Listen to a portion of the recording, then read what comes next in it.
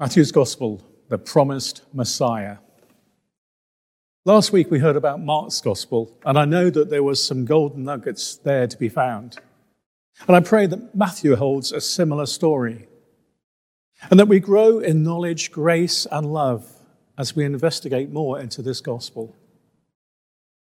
Now, the Gospel of Matthew occupies pride of place in all early books of the New Testament, where in fact it is quite special for two reasons. Firstly, because the primitive church attended a particular importance to the gospel as it offered the most complete and comprehensive account of the life and teachings of Jesus. In those early days, centuries, Matthew's gospel was particularly used in all aspects of worship, preaching and teaching. In fact, more than any of the other Gospels. And secondly, Matthew is the Jewish Gospel. It sets the story of Jesus as the Messiah against its Old Testament background, where it has been affectionately known as the transitional Gospel, linking together both the Old Testament and the New Testament. You see, its very position informs us to what God has promised of old.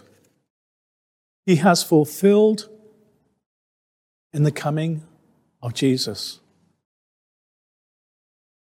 And you can understand why it rightly comes immediately after the books that made up the Hebrew Scriptures. But I like it for another reason. For if you were a Jew, and although to read the New Testament is forbidden, if you turned over a page to the New Testament, you came face to face with all the Jewish prophets. Listen to these opening verses. An account of the genealogy of Jesus, the Messiah, the son of David, the son of Abraham.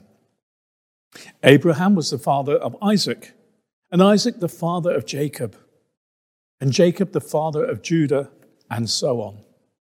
You could not get a more Jewish background than that.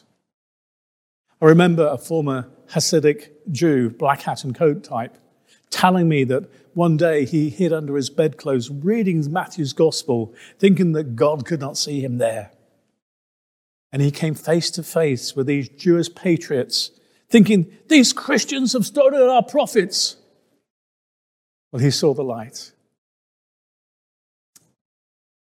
Each Gospel has its unique opening and understanding of that gospel.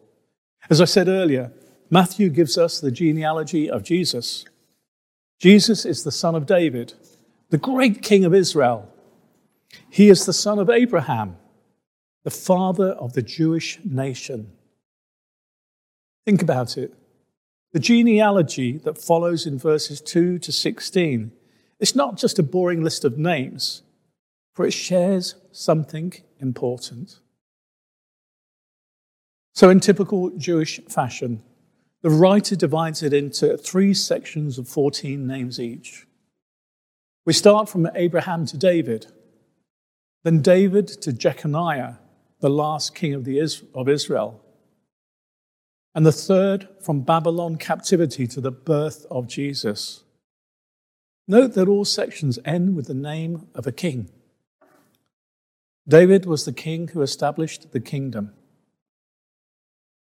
Jeconiah, the king who lost the kingdom. Jesus, who is called the Christ, who restored the kingdom. Turn with me figuratively to chapter 2. And we hear the story of Jesus born in Bethlehem in the days of Herod. And wise men came from the east to Jerusalem, saying, where is he who has been born the King of the Jews? For we have come to worship him. Just think about that well-known passage for a minute and just let it rest over you.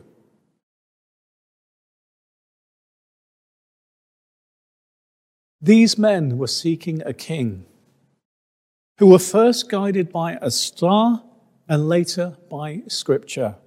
Check out chapter 2, verses 5 and 6. And what did they do when they found him?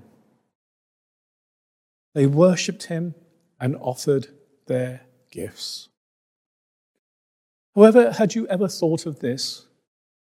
The act of worship represents that of the Gentile or heathen seeking Jesus, bowing before him, and giving gifts worthy of a king. Now remember, Matthew is writing to the Jewish nation, the Jewish people. And here Matthew is telling them that the Messiah has a worldwide mission to fulfill, as the prophets had predicted. But there is one word in the story of the Magi that sticks out. They worshipped him. Now, where in Mark's Gospel, the word immediately is his key. In Matthew, the words they worshipped him are paramount in his.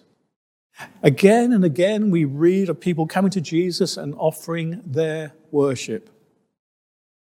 Look up the man suffering with leprosy, chapter 8, verse 2. The ruler of the synagogue at Capernaum, chapter 9, verse 18.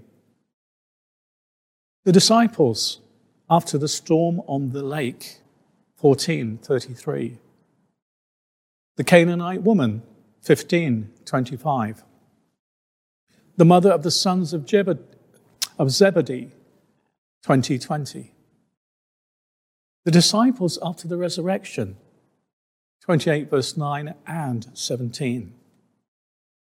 In each situation, the verb proskunino, to give homage, to worship, is used.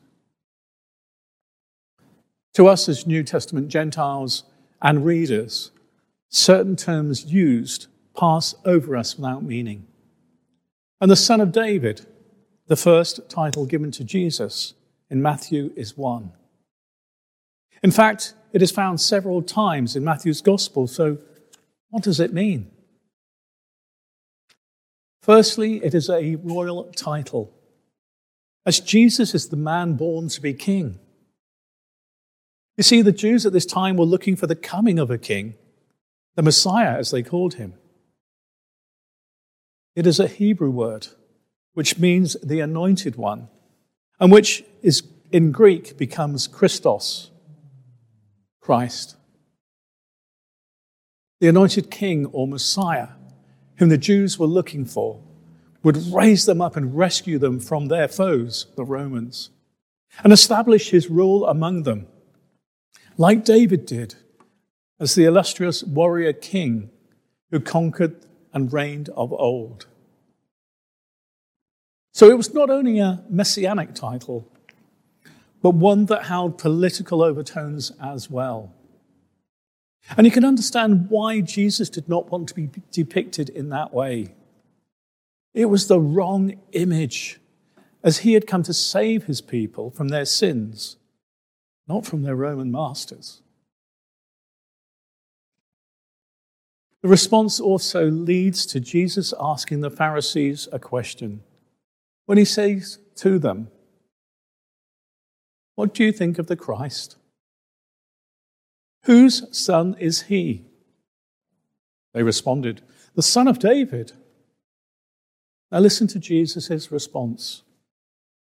How is it then that David, inspired by the Spirit, calls him Lord, saying, "The Lord has said to my Lord, sit at my right hand till I put thy enemies under thy feet"? If David calls him Lord, how is he his son? It's a logical question. And Jesus cites Psalm 110, verse 1 in his question. So his words are saying that the Christ, or their Messiah, must be more than a son of David. It is by the Holy Spirit himself that David calls the Messiah his Lord, not his son, and sees him exalted at the right hand of God, victorious over his foes. So the question of whose son is the Messiah, it is more than the son of David. He is the Son of God, whose throne is in heaven and whose kingdom rules over all. But that now poses another question. What is meant by the kingdom? The kingdom appears no less than 80 times in the Gospels. And while it is used in Matthew, its significance is important as it refers to a kingdom having a king. Now, Matthew cites a difference to the other Gospels. The other Gospels refer to the kingdom of God, while Matthew uses the term kingdom of heaven. So why the difference? Think about it. Matthew is writing to the Jews. And the Jews in the Old Testament used the term kingdom of heaven. You see, they avoided using the word God and substituted it with the kingdom of heaven. It means the same, but no committed Jew would use the word God. Think of the word we know as Yahweh. We have it, Y-A-H-W-E-H. Even the Jews just used consonants, not vowels, and said Y-H-W-H instead. So this gospel is full of Old Testament reference and meaning, getting us past the genealogy and the birth of Jesus.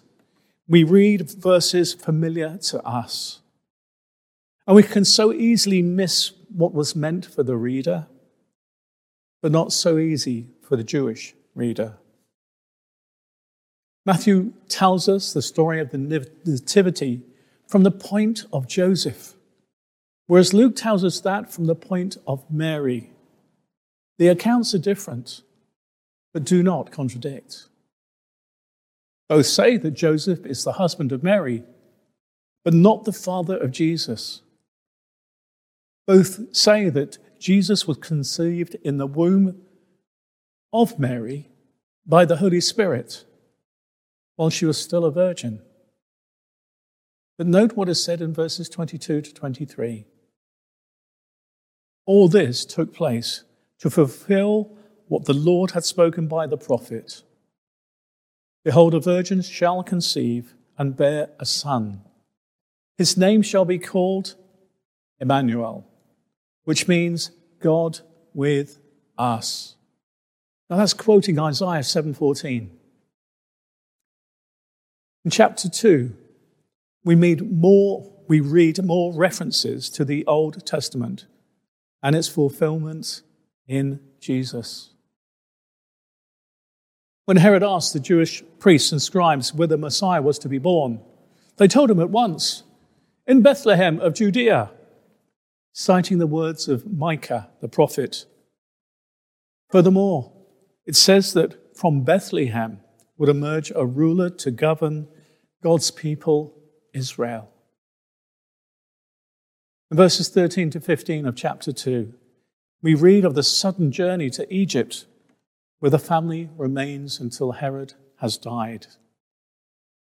Another reference to Old Testament prophecy, for in Hosea 11 we read, "Out of Egypt I have called my son." Words originally referring to Moses, but Matthew uses it as a parallel between that of Israel and the life of the Messiah. Should we wish to study further, there are other references to Old Testament literature claiming that Jesus is the promised Messiah. And no doubt this struck a chord with some Jewish readers, for it shows that Jesus' earthly mission was no haphazard affair, orchestrated by man, but rather a divine purpose and plan. You see, Christianity is not a new revelation, but rather the consummation of Judaism, or simply put, the completion of what had been promised. There are so many references to Old Testament literature in Matthew's Gospel. But there is also a Jewish theme or order in his writing, which we will now look at. But as I said last week with Mark, these Gospels are not biographies, but rather portraits written by individuals.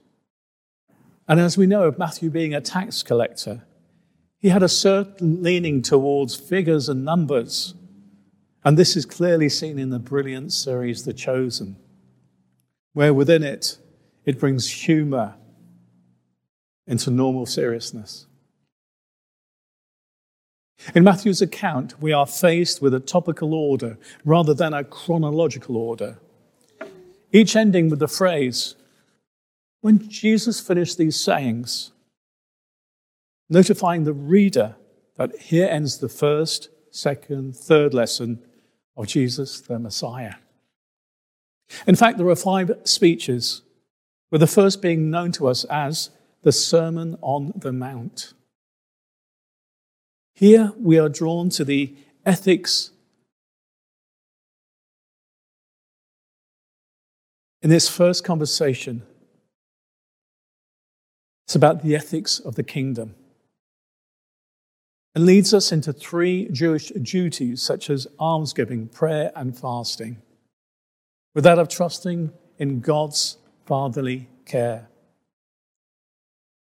In this section, Jesus stresses the quality of life and standards and behavior for those who follow God's sovereign rule. Next relates to the 12 apostles. Ever wondered why Jesus chose 12? It goes back to the 12 tribes in the Old Testament, the sons of Jacob. Look it up. These 12 apostles in chapter 10 are set out on their missionary journey and are shown as being servants of the kingdom.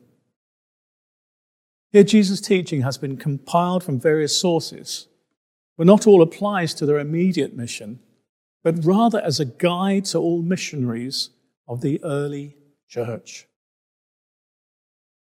Again, in chapter 13, the third is a collection of Jesus' teaching where 7 parables are brought together, only 4 being recorded in Matthew. These parables express the progress of the kingdom from its small beginnings to reaching the whole world, leading to what Jesus refers to as the close of the age, verse 39 and 40. In chapter 18 lies a collection of sayings relating to the fellowship of the kingdom. Like a little instruction manual for the church, with church discipline, personal relationships, and a forgiving spirit, it aptly ends with the parable of the unmerciful servant. Last of all comes from the discussion on the Sermon on the Mount, which refers to the last times and the coming of the Son of Man. Generally, this is referred as to the consummation of the kingdom, where the church must suffer and witness before Christ returns. Much of the language is apocalyptic and expressed in pictorial terms. There is so much more relating to the teachings of Jesus, but the main features can be summed up in 5 statements. 1, it is the kingly authority of Jesus which underlines or underlies the teaching and challenges the Jewish authorities. I'll say that again. It is the kingly authority of Jesus which underlies the teaching and challenges the Jewish authorities. Point 2. Its main emphasis is on the kingdom or sovereign rule of God. Point 3. Its strong moral code runs through the teaching which relates to life. 4. The interest in eschatology, the last things, including the second coming and judgment. 5, the parables and picture form in which the teaching is presented. In his closing verses, Matthew informs us that the risen Christ claims total authority and all nations are to be told of the good news of Jesus Christ. The church is now born, and Jesus promises us that he will be with us always to the end of time. But the challenge is left with us now to go and tell others about Jesus, his love, his resurrection, and life eternal through the forgiveness of sins. That's your role, that's my role.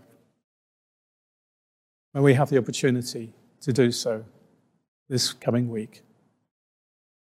Amen.